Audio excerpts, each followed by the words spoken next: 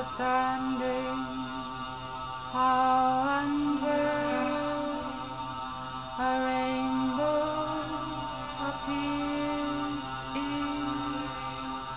This is an Arts Council funded commission that I'm working on with Michelle called Lit, which is a setting of a poem by an American poet called Robert Fitterman, which takes lots of images of light and text about light in a very abstract way. So at the moment we're just working on a very small section of it for Culture Night. So Michelle, this is a very, very collaborative piece. So tell me how you're working with Anna on this.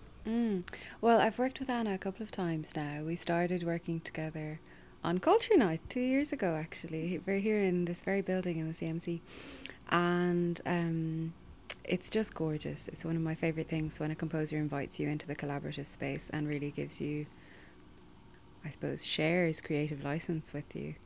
So yeah, it's wonderful working with Anna again. Yeah.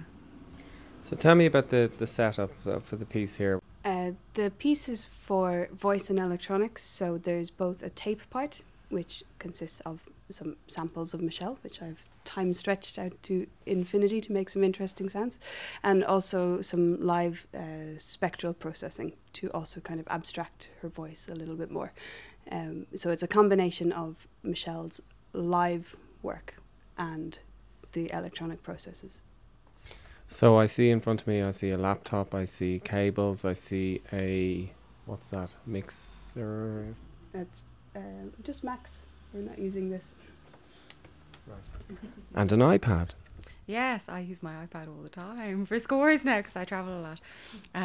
Yeah, but the iPad's not doing anything. Just it's purely for visual aid. Yeah, at the moment.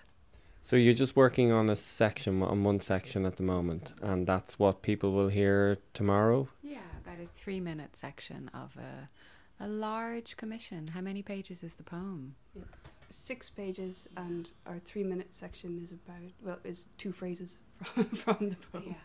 Yeah. And how long have you been working on this whole project? I got the commission sorted in, I guess, March.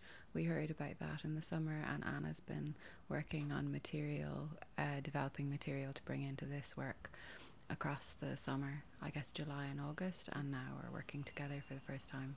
And then we'll hopefully continue to work across this autumn, refining material, deciding about pitch classes, how to work with text, and then premiere hopefully in spring next year, the full piece, which will be 10-12 minutes long. And is this way of working, Anna, is this very kind of natural for you to work in this way and so closely with a performer that you're writing for? Absolutely, it is my absolute favourite way of working, and especially when you're working for voice, which is so very personal.